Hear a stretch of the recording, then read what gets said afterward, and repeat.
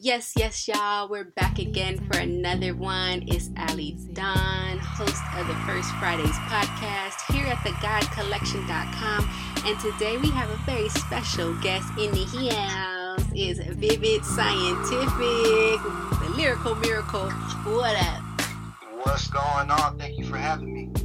Well, I'm so glad that I was finally able to catch up with you to do this interview because you hot right now in these streets. You bubbling right now in these streets. Maybe simmering. I don't know. Little simmering, Just little simmering Denver, a little bit. little Denver simmer. Yeah, your songs is playing on the radio. Anytime I turn on the radio, I get so excited whenever I hear your music because it's that raw, that real, that gritty hip hop sound. I just love that flavor that you've always been able to keep in your music. I appreciate it. Right on. I appreciate you, man. It's always good to have people that really tap into that sound still. So thank you. Yeah.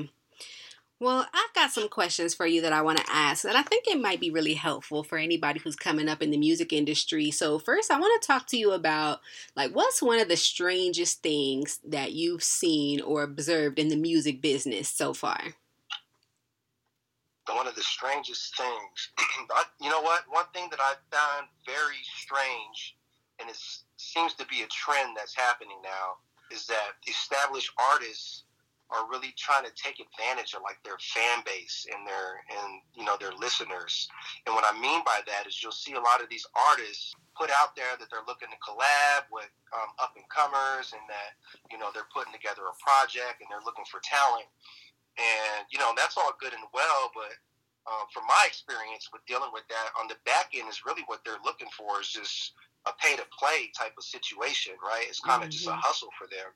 And, I've been surprised to see some of the artists that have partaken in this. I don't think it's a good trend. I think it's very strange. I think it's disingenuous to their fans, and, I'm just not with it. I think it's crazy that it's been happening so frequently. I see it all the time. Well, it's interesting that you say that because not only is that happening in music where artists are reaching out to other artists, specifically on social media, and asking to pay a price to be included on a mixtape. So a big artist is hitting you up in your DMs saying, hey, such and such, big artists that you've heard of, we're going to be dropping a collaboration mixtape project. If you want to get a verse on here, if you want to get a song on the mixtape, just pay X, Y, and Z amount of money, and you can be a part of the album. Right. Yep. That's exactly what it is. And that's all good and fine, but they don't really tell you the full picture of what it is. It's typically not just a mixtape, more or less a volume of mixtapes, right? It'll be 7 or 8 different tapes that are going to drop with 50 songs on it a piece, where it's the way they present it to you is okay, this is a great opportunity to hop on a singular tape, right, and get some exposure, and that's just not really what the situation is. Wow. So that is something to watch out for, because I'm sure a lot of artists, especially if they're doing their thing, they're getting radio play, they're making a name for themselves, bigger artists are going to start hearing about the traction that they're making and start hitting them up, wanting to work with them, and the collaboration might not be what you thought it was. Exactly. Yeah, you just got to be very wary of, those type of opportunities when they come around. They say it all the time. Nothing's ever what it seems to be, what I mean? And especially in the music industry. And this is just from my opinion and from my experiences, but I assume that a lot of artists have, experienced things similar. And I remember you said when we were talking before, there's different tactics that they use to kind of draw you in. Like you said, sometimes it's gorgeous women on Instagram that are contacting you. More creative with it. And this is more just kind of the promotion marketers, but I get hit up pretty much daily by different marketers and people trying to get me to pay to get on a playlist or to get some views on Spotify or on Instagram or what have you. And, before it would seem like it would just be a lot of male individuals doing it, like the actual people themselves. But what I've noticed over the last couple months is I've been hit up by a lot of attractive females, right? And the way that they approach you is in a way where it's not music related at first, You know, they'll come at you like, hey, like they're trying to talk to you. And then if you ever engage in that conversation, you'll find out that it's really just a ploy for them to try to get you to come spend some money on marketing in some kind of way. It's crazy. Wow. They're definitely getting creative with it. Wow. And it's a lot of different hustles, just like you said, because this is something that, you know, there's nothing new under the sun that people say. Right. You know, this is something that's been going on for a while, like even in the modeling industry, for example, there might be photographers reaching out to models saying, hey, pay me X, Y, and Z amount of money and I'll get you in a magazine, or I'll put your comp card together. If you pay me, I can try to get you a deal with a modeling agency. So it's always important to be wary whenever someone's asking you for money, because if they really want to work with you, oftentimes, especially in an industry like that, they'll sign you to a contract to where you can get paid. They won't be asking you to pay yourself out your pocket. Yeah. So it's good to have some discernment, because there are some things that we're doing, especially as independent artists, where you do have to come out the pocket and you have to pay for certain things. But then there are certain things that you shouldn't have to pay for at all. Well, yeah, and I mean, nothing's really free, right, necessarily, but it's like when they approach you and they're coming from a position of where they're already established and they're making it seem like they're doing you a favor. And unfortunately, for somebody like myself, I've been approached by so many different scams and different hustles that, like, I just don't even trust anything at this point. I get DMs from people talking about, hey, your music's fire, and I don't know if it's a fan. I don't know if it's somebody that's trying to sell me something, because 7 out of 10 times if I respond to that DM with like, hey, thank you, it turns immediately into a sales pitch. Yeah. Right? So it's like, now I don't even I don't hardly even answer DMs anymore unless it's from people I know or people that I'm already following or something like that. Can't even trust the compliments that you're getting. Trust it. Yeah, it's crazy.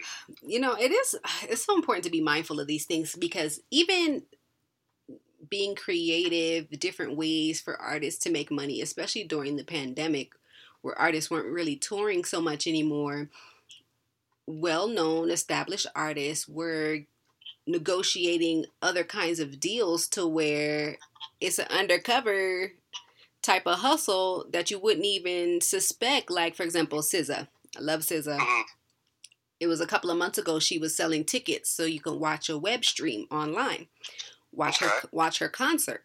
Now, you had to subscribe to this website in order to buy the ticket. So not only are you buying SZA's tickets to watch the show for that one particular day, you would also have to read through this terms and conditions of the app that you're using to watch the show. And in the terms and conditions, it's like a monthly membership or some kind of membership subscription that they're going to be charging you for who knows how long, and what they're going to be charging you for further on down the line. So I'm like, whoa, wait a second. I'm thinking I'm just about to see SZA watching this show, but it seems like I'm signing my life on the dotted line to something else. Yeah, there's just no transparency with these people, and they do that purposefully, right? They don't, it's a hustle at the end of the day. It is. And I don't know. Yeah. And this is like coming from somebody that's, a relatively lower level in the industry. I don't really have any major success in any, type of form. So I can only imagine the higher up on the chain you get, the more successful you become. I'd imagine issues like this are even more prevalent. Yeah. And I think it's good to keep this in mind too, even for your brand, like when you're getting certain deals coming your way. I mean, even the bigger artists, they get all kinds of deals coming their way. I heard some podcasters, they were being kind of critical of Megan Thee Stallion's hottie sauce at Popeyes. They're like, hey, should we be taking every single deal that comes our way? Yeah, I don't know. I think some of that stuff's questionable for sure. But, I mean, at the end of the day, the lifespan of a lot of artists is not very long. And so I can kind of understand when an artist gets in the game and just capitalizes on, anything that comes their way, because there's no guarantee that they're going to be here next month, next year, next decade. That's really just not the trend. Well, that's true. A lot of these artists get on and then they're off just as quick as they started popping. So, I can't really necessarily fault them too much for trying to hustle and figure out ways to get their bag. But it's one of those things where on the outside looking in, you can kind of understand it from a perspective, but when you're in the industry and it's happening to you, or you're trying to build your own brand, then it just really sucks. Yeah. Who's to say if I were to get on tomorrow, I wouldn't be doing a 7-Up commercial that don't even really make sense for my brand, but that's the bag that they're giving you. Like, do you turn that down just to, save face? And I guess back in the day they used to call that selling out. But right. I remember Eminem was really outspoken about that. Like, he would never see Eminem, even at the height of his career, he wasn't taking a lot of endorsement deals where you might see a lot of other artists in certain commercials popping up with certain brands and labels and whatnot. Like, he would always turn them down. But, as a performance psychologist, I've done a lot of research about how artists can be successful in the music industry, and making favorable deals is one of the most important things that an artist can do in order to further their career. To the point that you were saying, you just never know how long an artist is going to be hot. People say strike while the iron is hot. So while you have a name for yourself, that is the best time to start negotiating deals that are favorable for you. So, I mean, it is a matter of branding and just thinking critically, strategically, like, okay, if I partner with this brand, is it going to help me? Should I secure this bag? Do I like the way I'm going to be looking if I'm partnered up with this particular brand? I think if it coincides with something you believe in, like if 7-Up, maybe not 7-Up, but maybe you drink Sprite. Like, hey, I drink Sprite. I don't mind working with Sprite. Yeah, that's cool. Justify it in some kind of way. Yeah, justify it in some kind of way. Like, if it's a brand that you're already familiar with, you already like it, and they're offering you a good deal, I think it's important to use that art of negotiation instead of just taking something that comes your way. Like, go back and forth, have a conversation, see how this deal could be most beneficial for us as artists. We don't have to just take it at face value. We have the power to be able to negotiate the deal in a way that works for us. Mm-hmm. Absolutely. Yeah. So there's a lot of things to watch out for. Like, we already knew about the hip hop police, you know what I mean? But now we got to watch out for these online hustles that are coming our way. Yeah. Wow. Hip hop police is getting sophisticated now, because I saw something on, maybe it was Twitter, where Facebook was actually asking the LAPD they were actively telling them to stop creating fake accounts and monitoring hip hop artists. Like, this is Facebook telling LAPD this. I'm like, well, damn.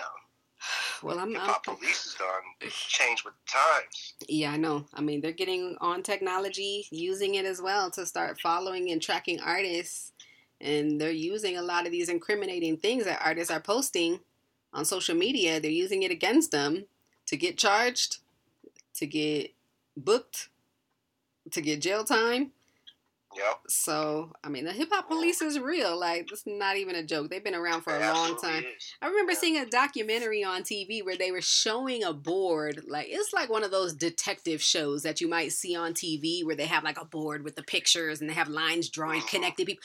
It was a real-life documentary where that's actually what was happening. And the police were following certain artists and linking them to certain crimes. So they do have crime units in the police departments that are specifically following and looking at hip-hop artists. Oh, no doubt. Waiting for them to slip up.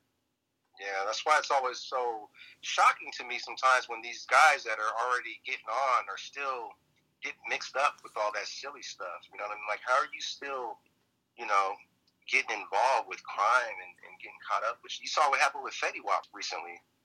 Oh, yeah. Oh, my gosh. I saw the pictures. How? Yeah. It just baffles me, but I don't know. I mean, a lot of times those artists, that's kind of what they come from, and that's what they know, and they take the money that they've earned from music and try to, put it back into the streets, and it's just unfortunate when they get caught up with stuff like that. It is unfortunate. I felt bad when I saw, like, all that money bagged up, all that drug money that they had bagged up. When they all got arrested, it's like, man, all that money could have went to their family, their kids, but now it's just police evidence sitting in a locker somewhere. That's really a shame to see when people get caught up with that kind of stuff. One thing I noticed in the industry, a lot of artists, maybe not even a lot, it's probably even a small percentage of hip-hop artists that come from the streets, they come from drug money, they come from that environment where they're on the block, like they really are out there selling, and they feel like hip-hop kind of saved their life. Hip-hop took them off the streets. Yeah. But I remember you saying that's kind of like a cop-out. Like, you don't need hip-hop to, like, get you to stop selling drugs. You don't need hip-hop to steer you down the right path. No, you really don't. But, I mean, it definitely, I don't want to take away from experience, and if that's their case. Because, a lot of times that is. Sometimes people can't make it out of their their hood without sports or music or what have you. But I think a lot of people use that as their excuse or as their reasoning when that's not actually their reality. Yeah, I hear you. So let me ask you this then. So how did you keep your head on straight coming up, getting into a little bit of trouble, whether it was in or out of your control? I remember a long time ago you were telling me a story about how when you were in college, you were getting stopped by the police just walking down the street. You weren't even doing anything. Yeah. So how did you stay out of trouble and, stay in the music industry and stay responsible? I don't think it was anything, no secret to it or anything. I think I was always been the type of person to have a good amount of common sense. I never really hung with the wrong group of people or anything like that. I've always been able to intermingle in all different type of circles, right? And get along with all kinds of people and know all kinds of people, but I was always smart enough to know when and when not to, move certain ways, right? And I think a lot of that is just honestly common sense, the way I was raised, and like I said, people I hung around with. I don't know, I've just never really been the knucklehead, honestly. But I think a lot of that comes from your background, like coming up, just having positive influences around you. Right, exactly. It's like the way you were raised, and they always say what's the saying that they say? If you want to, like the people who you surround yourself with are going to be your biggest influence at the end of the day, right? Mm-hmm. So you just got to make sure that those type of people you're keeping close are about something, or at least trying to be about something. And I think that's a big piece of it, because as kids, especially, they're so easily influenced, and a lot of times they just want to do what they think is cool or what their friends think is cool and that sort of thing. You just got to be smart at the end of the day. Yeah. Yeah, there's that saying, you're only as good as the company you keep. Exactly. There it is. Yep. Yeah.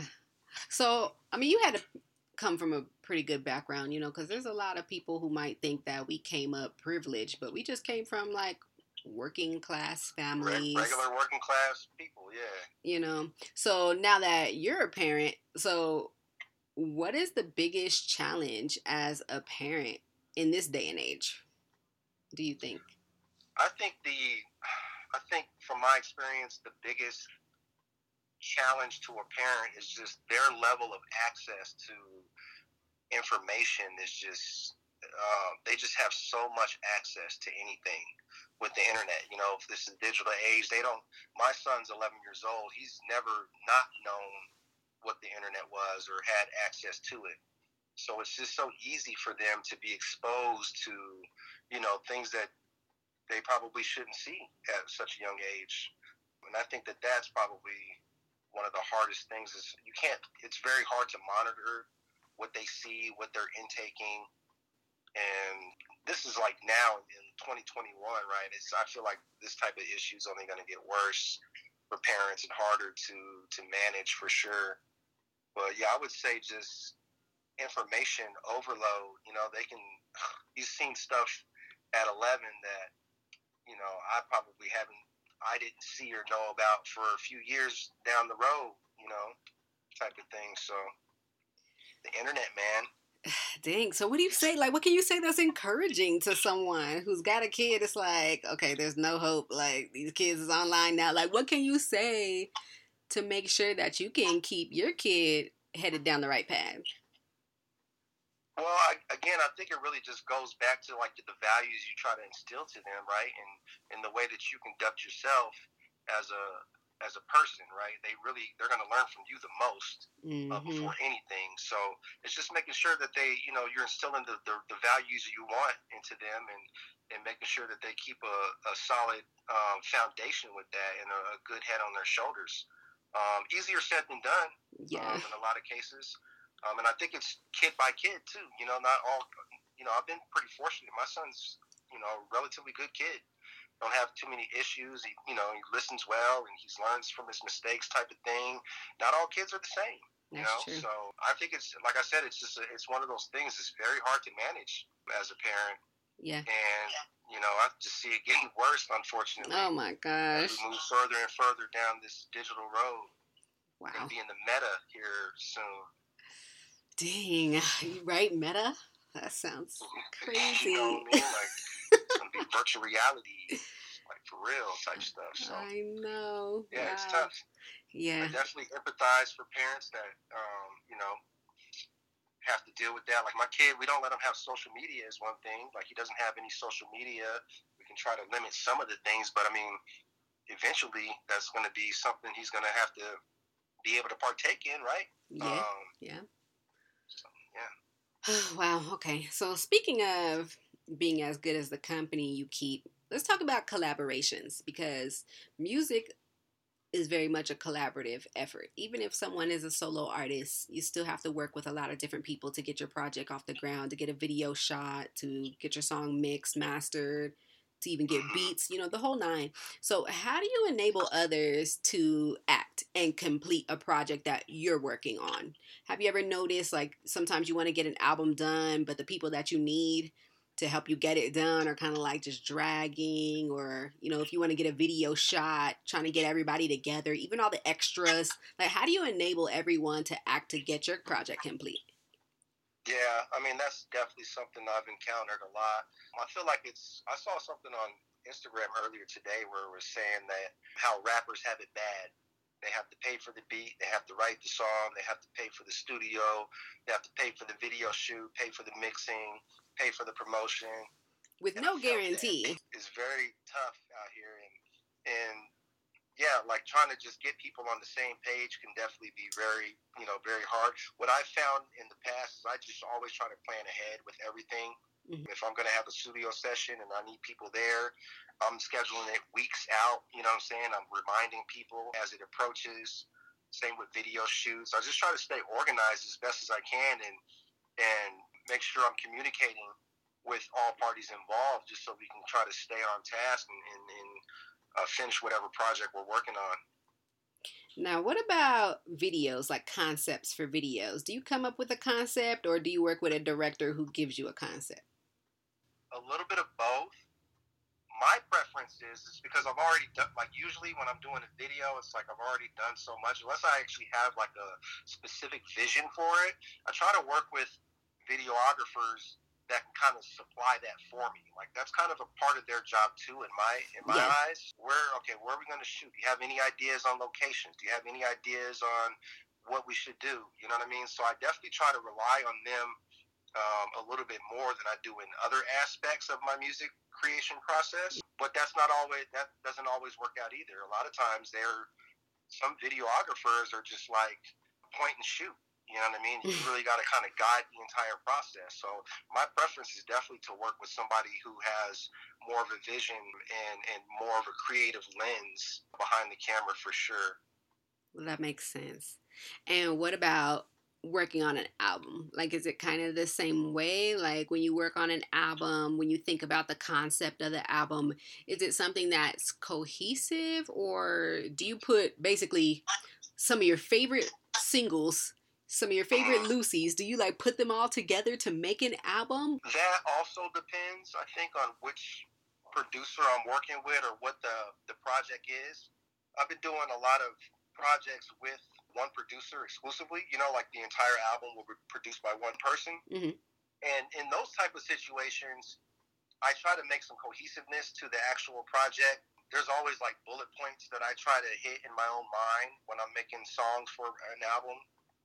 Like I want a story song. I want something that females will like. I want something hard. I want something that'll potentially could be played and on the radio or something like that. I want, I have different bullet points that I try to hit just because I feel like when I listen to an album, I like that well-roundedness to it. Yeah. But that's not always the case. In some other projects I've done where it might have not, it started off as maybe a couple Lucy's working with a producer, and then 2 Lucy's turned into 4, which turned into 6, and it just kind of, at some point you have so many songs, you're like, oh, well, we might as well make an EP out of this. Those ones usually aren't as cohesive as like an actual album per se, so It just really kind of depends. I've only done one album that is like a combination of a bunch of different producers. One solo album, I should say. most everything I've done has been working with a singular person, and then I'm always open to their input as well. But the way I write songs typically too is just depending on what the beat says to me. A lot of times, if the beat sounds like some sad type of vibes, then you're probably gonna get sad vibes out of me. If it's some hype, what I'm saying, party type sounding stuff to me, then that's probably the type of song you'll get. I think working with the same producer too on a project, that is a good way to keep everything sounding cohesive. It is. And then oftentimes when an artist tries to change it up and work with somebody else, they'll get a different sound and they might even end up losing their fans a little bit because they're not used to hearing something that was so different. I can say like that was true for like Anne-Marie, the R&B singer, for example. Like she had her first album that I believe is like a classic, like nostalgic. I just love that album, but she worked with the same person throughout the whole song, whether it was the producer or the co-writer or the writer of the majority of the songs. It was the same person throughout the whole entire project. And then by the time she came to her second album, she was working with somebody different. The same thing happened with Ashanti too. When she came out with her album, it was Irv Gotti working on the whole thing. And then after that, she started working with other people and the sound just wasn't quite the same. So do you ever notice that happens where you try to change it up? You're working on the next project. You're working with somebody different. Do you ever have someone coming to you say, "Oh, what happened to that sound that you had before? Like we missed the old Vivid." Like what do you do? Yeah, kinda like, especially maybe more so when I first started. I've been making music for like about 4 years now. But yeah, I did experience some of that feedback in the beginning stages more, I feel like. Because when I came out, it was mostly boom bap type sound, hardcore flow, what I'm saying, super lyrical, stuff like that. But then as I grew as an artist and just with my own sound and with my own creativity, I started doing different sounds. And a lot of times I go out of my way to try to do something different. You know what I mean? I don't want all my projects to sound the same. So yeah, so then I would work with a different producer whose sound would be more sonic or something like that, and the reception wasn't the same. And I would, definitely would get people that try to say, hey, you should definitely try to stick to this type of style, or I like you better when you're coming on these kind of beats. And I mean, that's fine.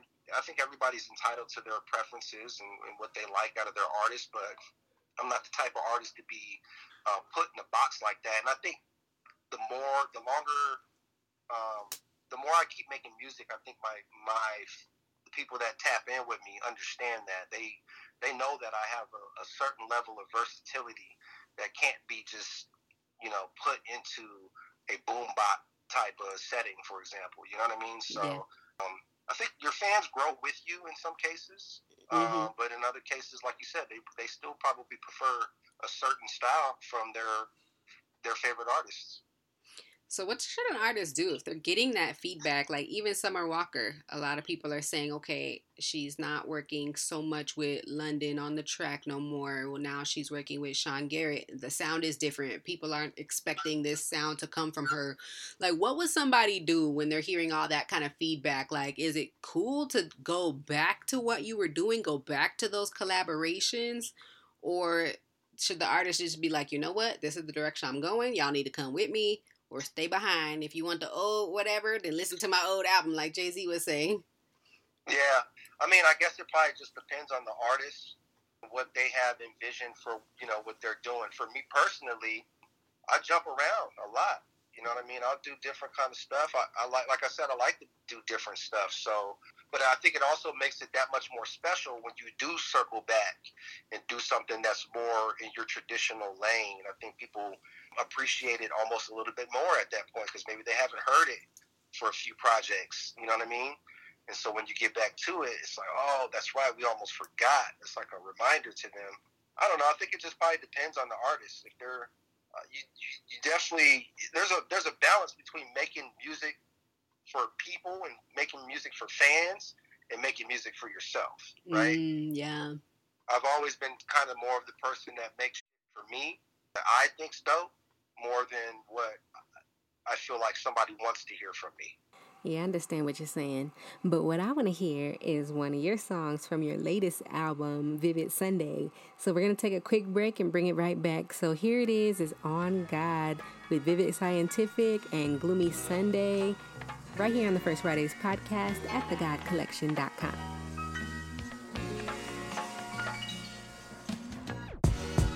On everything I love, man, I put that on everything above, man, I put that on God. It's a miracle. The lyrics I put out when I spit, it's like a biblical account, man, I put that on God. On everything I love, man, I put that on everything above, man, I put that on God. It's a miracle. The lyrics I put out when I spit, it's like a biblical account, man, I put that on God. The gospel I wrote was like God spoke. I can ghost write for the Pope. I write quotes that'll bring you out the dark like a ray of hope. A lion's heart, but they say I'm GOAT. I got some animals that's trained to go. We on the wave that's gaining slope. I'ma need the same boat Noah floated. I'ma take the same passage that Moses opened. Never questioning the path, cause I know I'm chosen. I walk through the valley of the shadow of death. No weapon forged against me shall impede my steps. These Philistines ain't appeased, they ain't seeing my death. But let him cast the first stone, be the purest within. Death is the wages of sin. You make a bet, you better play it to win. The reaper come around to collect, it's a daily event. And ain't shit that you can say to him then. You just pay up, that's it. It's too late, ain't no way to repent. But if you lived in good faith, when you reach Peter's gate, you get in. Your fate's weighed by the way that you live. These the games of angels and men. Since the day it began, the snake slithered with a charm through the holy garden. I sat in awe as she picked fruit from the orchard. She was gorgeous, the black woman is a goddess. The knowledge was forbidden, but we still enjoyed it. The taste of the sweetest poison. Spirits leaving me anointed, yet feeling poignant. My curiosity was born and I can't ignore it. I've been naked all along, man, I need some clothing. Then I need a new home, then I need a chain made of solid gold. And the Holy Ghost rolls just a rolling. Lord knows I've been chosen. On everything I love, man, I put that on everything above, man, I put that on God. It's a miracle. The lyrics I put out when I spit, it's like a biblical account, man, I put that on God. On God, Vivid Scientific, the lyrical miracle with Gloomy Sunday. That song was off of the latest album called Vivid Sunday, and it's available on all streaming platforms right now. Make sure you check that out. Now, before we took that break, we were talking about when collaborators reunite to bring that old thing back. You know, I think there's something special that happens sometimes between collaborators, and it's like a spark that happens where they make these classic sounds. And I think when collaborators reunite, that's something that fans can get excited about. Yeah, you just wait till I drop this Pro Science 3 and reunite with my man Q. Oh, snap. It's about to be something serious. Fire. I'm excited about that. Okay, so what do you think about this? Like, speaking of like the sound and cohesion and just collaborating with different producers, I was watching, one of the recent episodes of Drink Champs when Kanye was on there. One part that kind of stuck out to me that he was talking about is the beats that we use in hip hop. We're using the 808s, we're using like these dark sounds, and now he's doing gospel, and he's saying, gospel doesn't really use, the more he's learning about that gospel music, he was like, gospel doesn't use those dark sounds, those dark drums, those 808s. He believes that dark sound in our music is kind of messing with our mind in a way, to where we have this kind of mindset where we come from this dark place. Sometimes the lyrics are gritty. Sometimes the lyrical content in hip hop is very dark, is violent. He was saying that he doesn't even necessarily like 808s and heartbreaks so much anymore because it was very dark. And he was even saying he was even in a dark place when he was making some of those songs. Sure. So what do you think about that? Like using those beats because I love heavy bass personally. Yeah. But he's very right though. It is very dark. I think it's an interesting point. I think for me, it's probably a little bit too philosophical. Like music is music, right? I mean, definitely there's different music that gives you vibes, different types of vibes. And I think that that's good. I like different sounds, and they give you a different type of energy. But I think maybe, I mean, it's Kanye West, right? So maybe he's getting a little too deep down the philosophical hole for me, as far as saying like, oh, now this is messing with people's energy and the type of music. Like, I don't know about all that, but I see his point. I can definitely see the point he's trying to make. I wouldn't subscribe to that though, personally. Yeah, it's very different. Like, I personally, like, I like minor chords. Like, I like hearing something a little bit dark because it gives me this kind of gritty vibe. It's just, like, reminding me of the past, like, growing up in New Jersey for a little bit, like, being around, like, Newark, like, East Orange. Like, I feel like it's giving me that flavor when I hear, like, that grit, like, those minor chords. Man. See, and I'm the weirdo. I prefer hard, gritty, grimy, like that's my preference over pleasant, or you know what I mean, and that's just me though.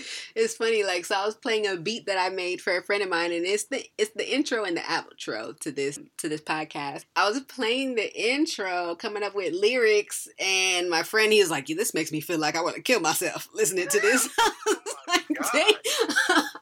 I was like, dang, but it's like, but I love that grit. I'm like, I was feeling it, but yeah, it does bring people to a different place depending on how you're listening to it, I suppose. Right, yeah. Yeah. No, there's no doubt about that. I started... music can change vibes for sure. And it's kind of, it's a shift though, because I picked up guitar. I started learning guitar a few years back. And I was told about different chords that you play on the guitar. R&B chords are specific chords on the guitar. Gospel and spiritual music chords, they're specific chords that you play for gospel music or for spiritual music.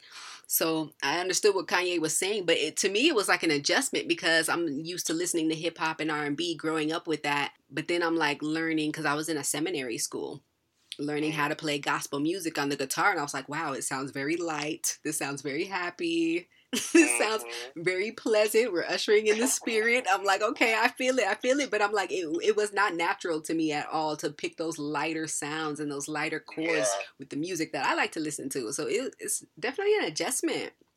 Yeah, no, for sure.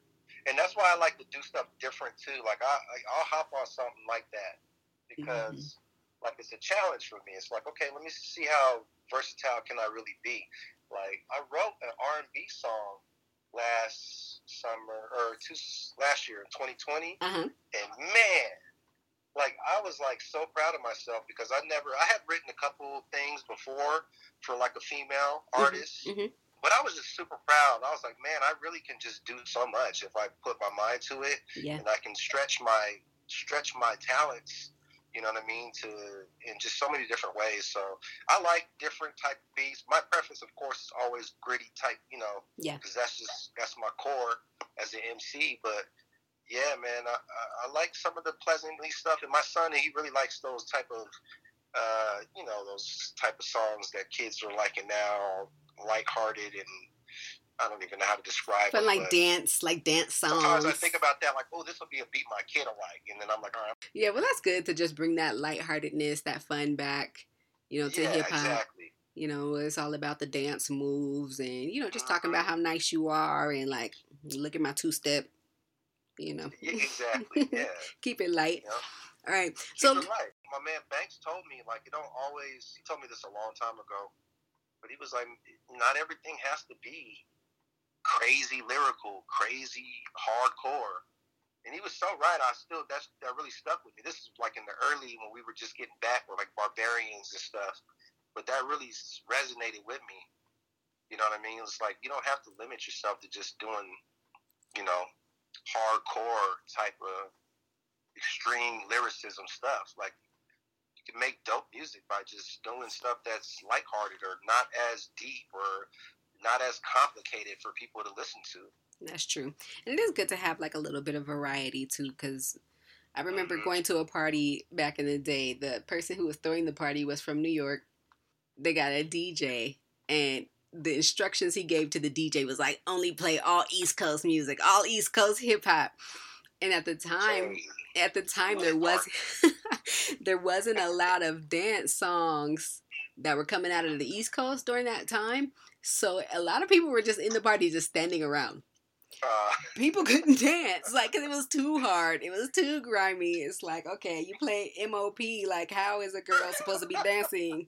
You know what I mean? So they did have to switch it up at some point in time because you gotta throw something in there. That's funny. That's how I be feeling with albums, though. Sometimes, like I said, like I gotta throw some other stuff in here. You know? Yeah. So different vibes. So you think you might have an R&B song on your next album? I did a EP with this cat named Zanny DeVito. Mm-hmm. He's the one who produced the song, and I'm telling you, it's so lit. I tried to record it, and I could not. You know, I ain't no singer. I tried to record this song. I spent probably about 3 hours, and I couldn't get past like the first 2-3 bars of the song. It just didn't sound right to me. Yeah. I can't, I'm not a singer, and it sounds away in your head, and I could not replicate in my mind how it's supposed to sound. Yeah. So I put it on the back burner. I still have it. I was thinking maybe the better thing probably would just be to find an artist who can actually sing. Yeah. And then just let them rock it. Because, bro, I'm telling you, it's fire. When I tell you I wrote a dope R&B joint, I wrote a dope R&B joint. Okay. See, and that's the tough part, too, as an artist. Like, sometimes it's like, we'll hear something in our head and try to lay it down, and it's just not coming out. It's just not quite. And I was hurt, too, because I was like, this is the one. I was like, they'll play it on the radio if I get it sounding right. But that's frustrating because I run into that when I'm making beats. So I just started making beats last year. And sometimes I'm like, okay, I know how I want the beat to sound in my mind. And I'm trying to find the right instruments. And I'm going through it and I'm like, this is not it. Like, and I would just beat myself up. It's very frustrating. So what do you think about this? Like, how long should somebody be working on a song before they're like, okay, because you said you were working on these bars for about 3 hours. You're like, you know what? This is not it. Let me go find somebody else. Like, how long should somebody work on something before they're like, you know what? I got to get some help because this is not working. I mean, it's one of those things where it probably just depends on the individual. For me, the situation was studio time ain't cheap. You know what I'm saying? I don't wasted 3 hours of studio. You were in the studio. I wasted not getting anywhere. I'm like, you know what? This is just going to have to go on the back burner for now. Yeah.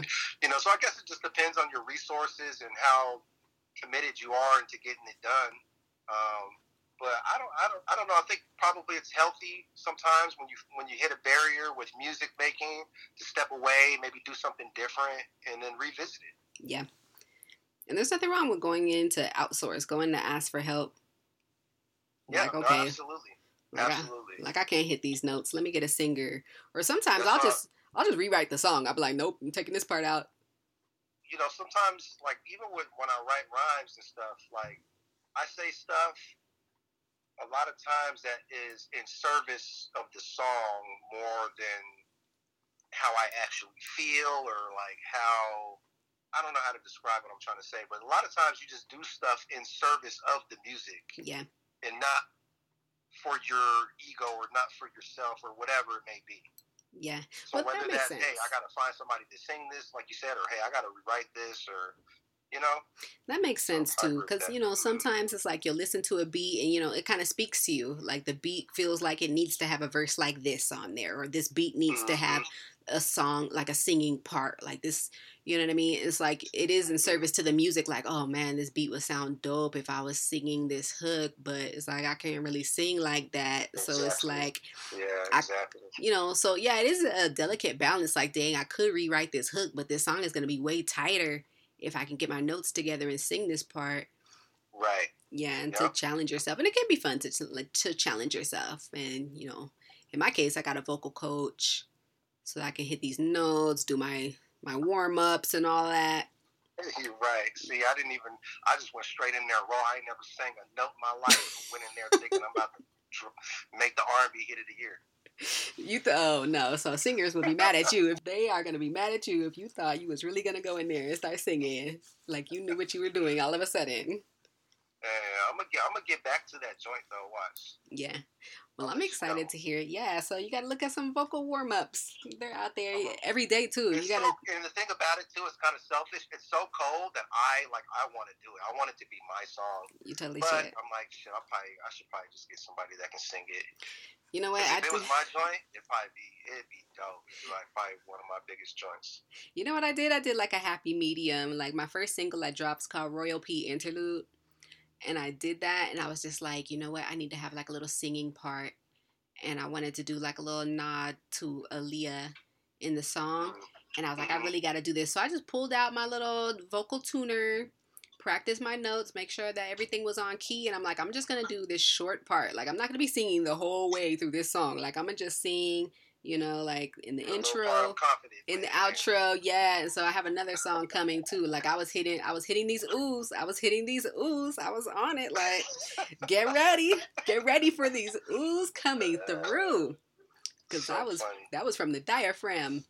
Okay, so let me ask you, so what do you value in life and how does that come off in your music? Like, do you think your life imitates the art that you're putting out there? Or do you think the art imitates life? Probably a little bit of both, I would say.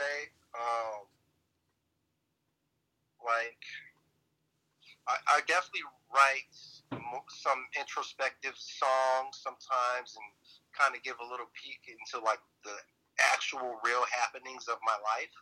So I do that.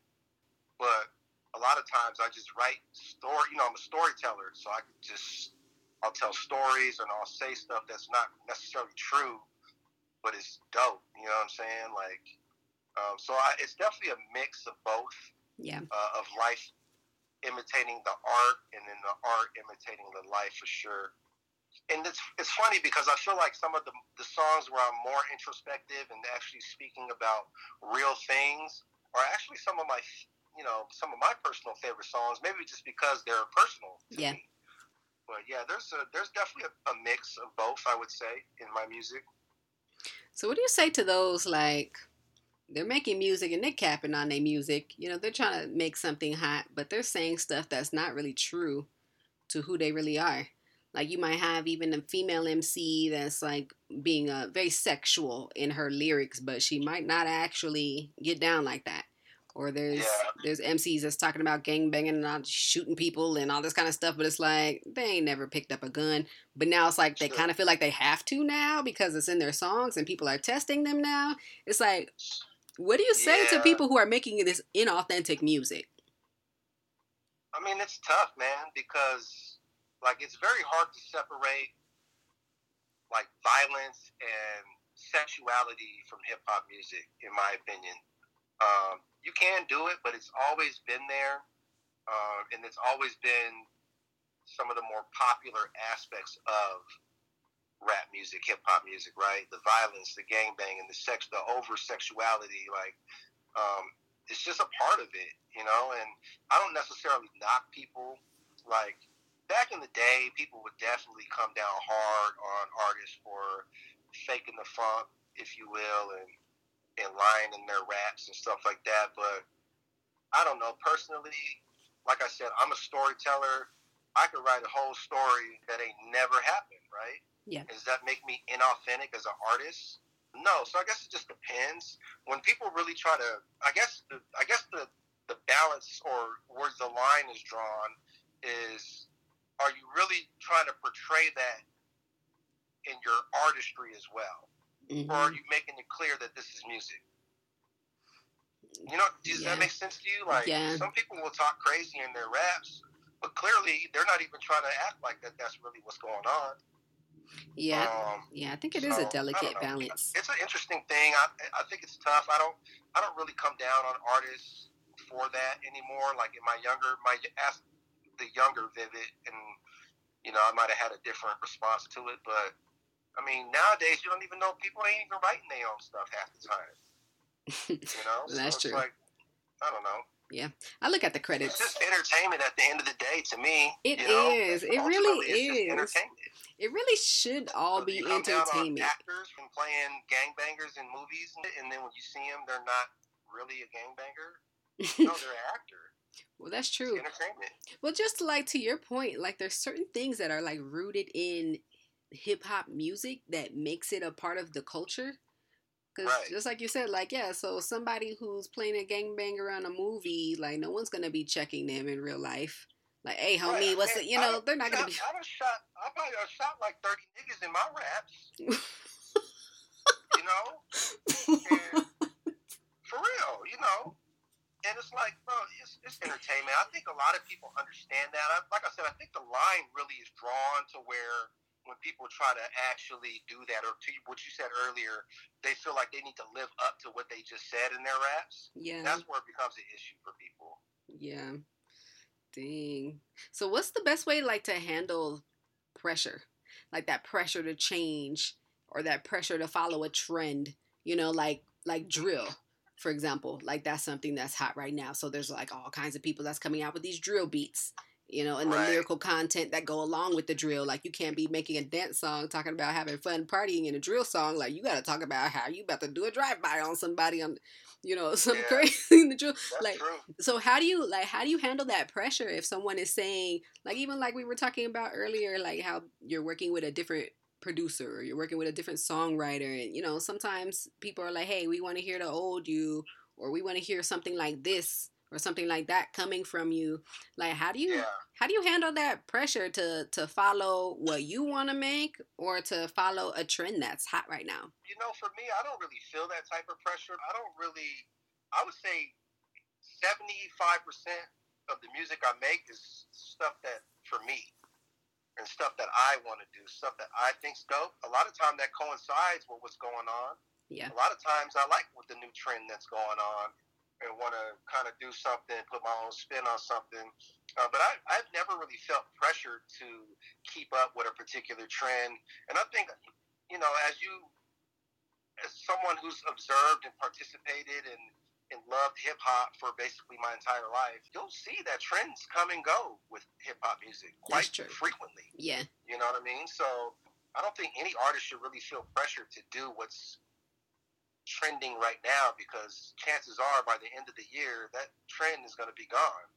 Well, that's true. Well, why did you even conform to that, you know? So I just think people should do what feels natural to them. If it's in line with what's popular, then great. But never feel pressured to do something. Yeah. I mean, and that's just me speaking as an independent artist, right? I'm sure there's probably artists that are signed to labels who are feeling that pressure pretty significantly from, like, you know, executives and stuff. Like, hey, we need an X, Y, and Z type of song. Yeah. And that's the type of pressure I haven't felt, so I can't really speak to that. But just me personally, like, I make music for myself more than anything, so, you know, and like I said, a lot of the trends I like the drill beats. I'll drill it down on the beat. Like, you know what I mean? You know, the type of trend I like currently is I really like the Detroit, Flint, Michigan type beats that people is hopping on. I love them type of beats, and I've been looking for some. So it just depends, you know. Hip-hop is always trendy, right? But they come and go. That's true. Shout out Flint, Michigan. Shout out Detroit. You heard it right here too. If you're a producer out there, Vivid is looking for you. Yeah, man. I've been looking for some. I mean, I found a couple, but you know, I'm looking for something like that. I want to do something like that. Those beats are hard to me, and I know I could ride one of those. You know, but the one trend that I have not really got down with, that's kind of gone away, but it's still here lingering, is the offbeat rhyming trend. It's weird. It's weird. It's definitely very strange. It does kind of throw me off a little bit listening to that. But mine, you know what? When I do that, it's by accident, because you know I'm new to making beats. You know, so sometimes, since I'm new to making beats, you know, sometimes when I'm looping my beat, by the time it gets to the 8th bar, sometimes the beat goes off a little bit. And I'm like, dang. So I'm like, how do I correct that? So sometimes I'll just like rhyme over it, like, forget it. Like I can rap over this, like, you know.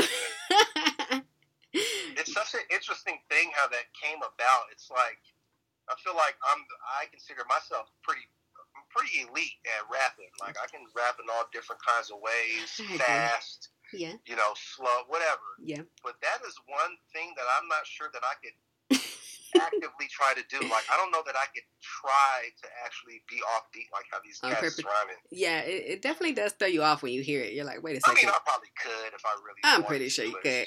I'm pretty sure. You just start rapping, just boom, and you don't care what the beat is doing.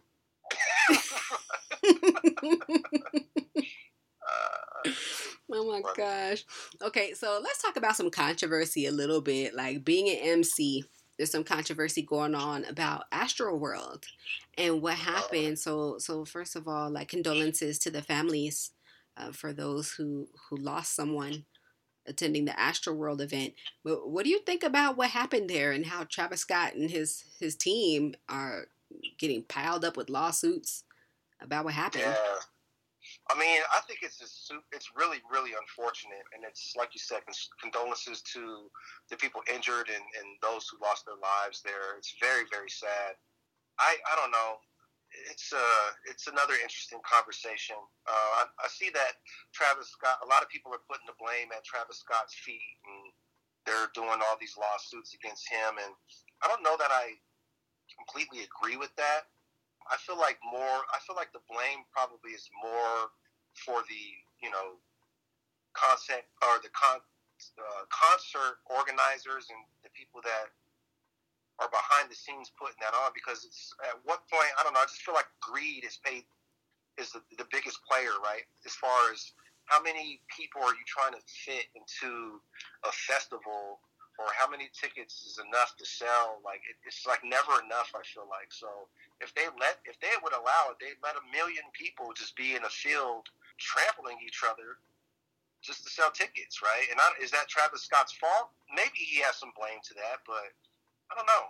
I don't think it's a really interesting conversation, and I can see both sides of it. I can see why people feel like he's, at fault, but when you're on stage and you've got, I don't know, how many people were there?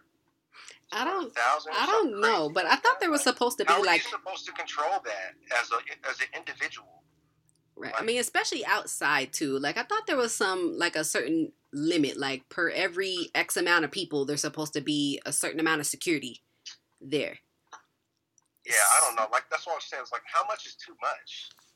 Like, it gets to the point where it seems to me where it just becomes unmanageable. Like, there's no way you can control that many people, in my opinion. It's unfortunate it happened, but I feel like they need to start limiting, some of these outrageous festivals.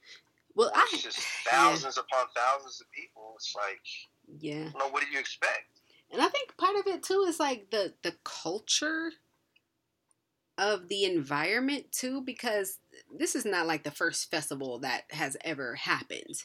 There's been festivals since freaking Woodstock.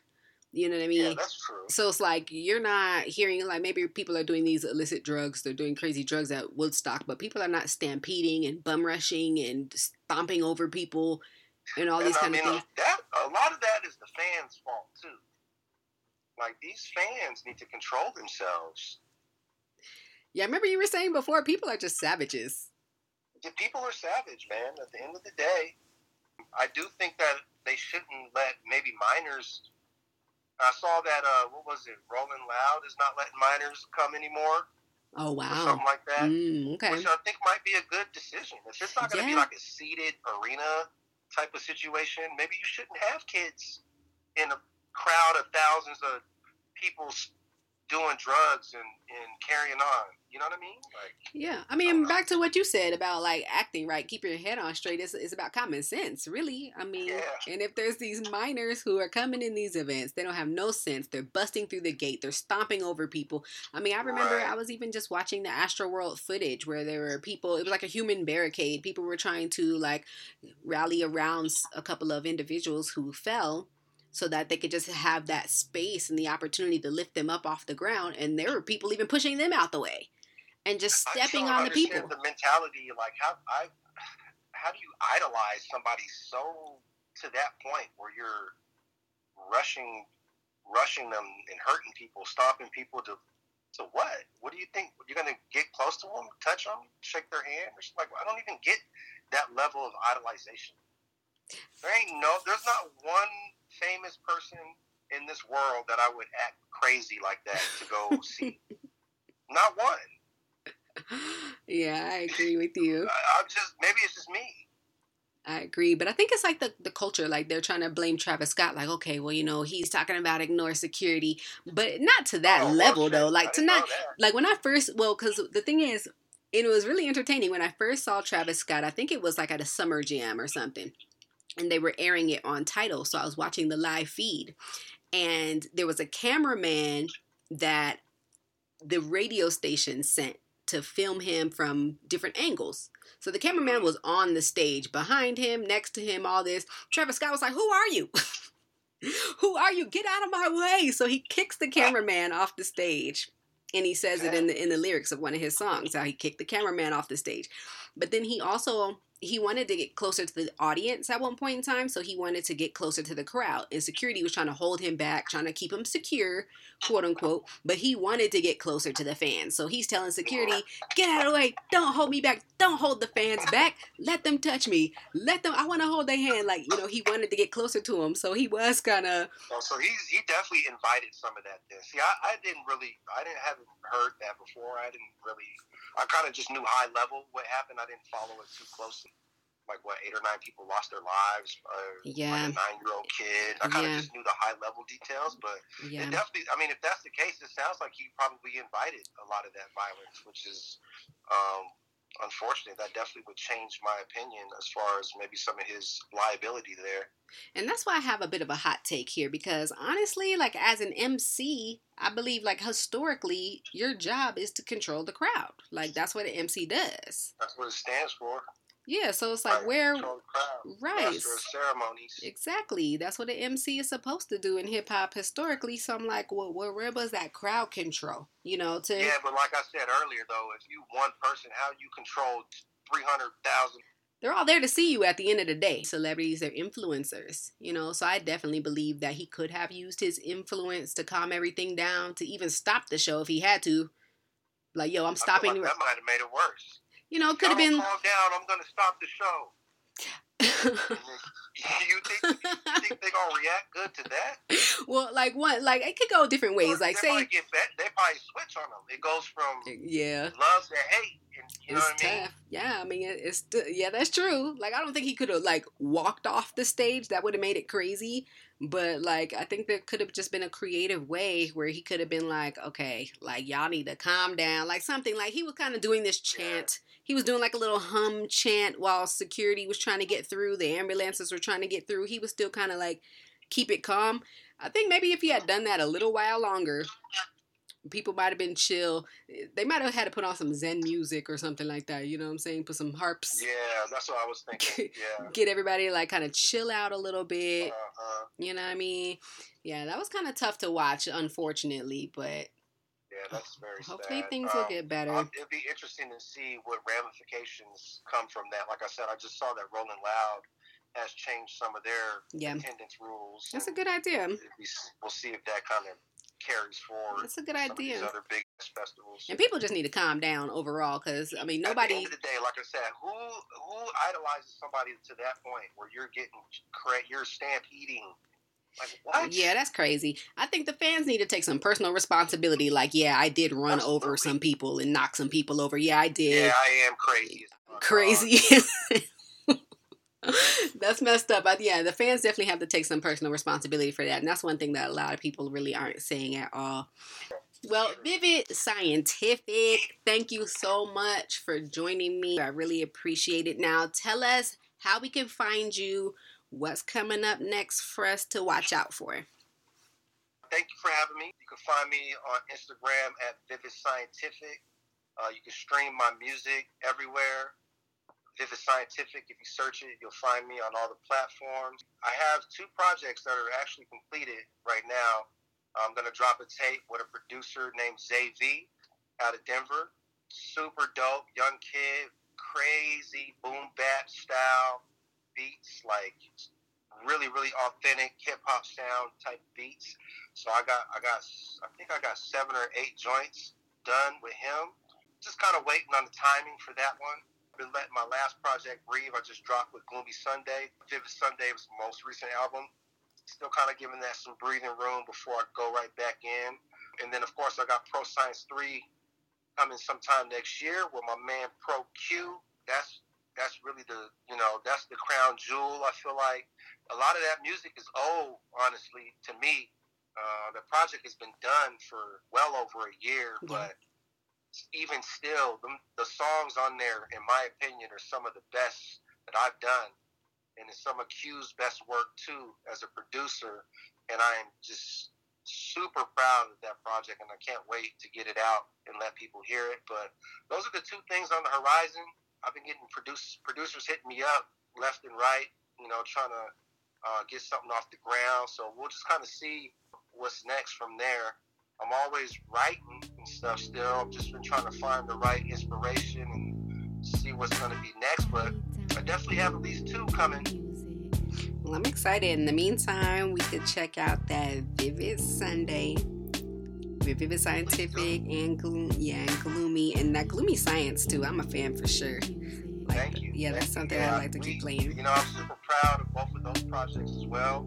Gloomy Sunday is another incredible young kid. Man, I don't know what it is about these young kids that just got the best ear with sampling and just chopping these beats, man. But these kids are killing it. Yeah, Vivid Sunday. Please check that out. Be on the lookout for my next project with Zay V, Untitled. I've been trying to figure out what we're gonna call it. I gotta get some cover art together. Some of the last details before we're ready to get that off the ground. But should be pretty soon here. Plenty of music out there in the meantime, so I appreciate a ton of stuff out there. I appreciate your work ethic, staying in the studio, putting out so much good music for us to listen to. So thank you so much once again. Yeah, thank you. All right, that does it for another episode of the First Fridays podcast. Shout out to all the SoundCloud listeners. Make sure you like, comment, follow, get all the notifications for the next one. And of course, big shout out to all of the visitors at thegodcollection.com. We out.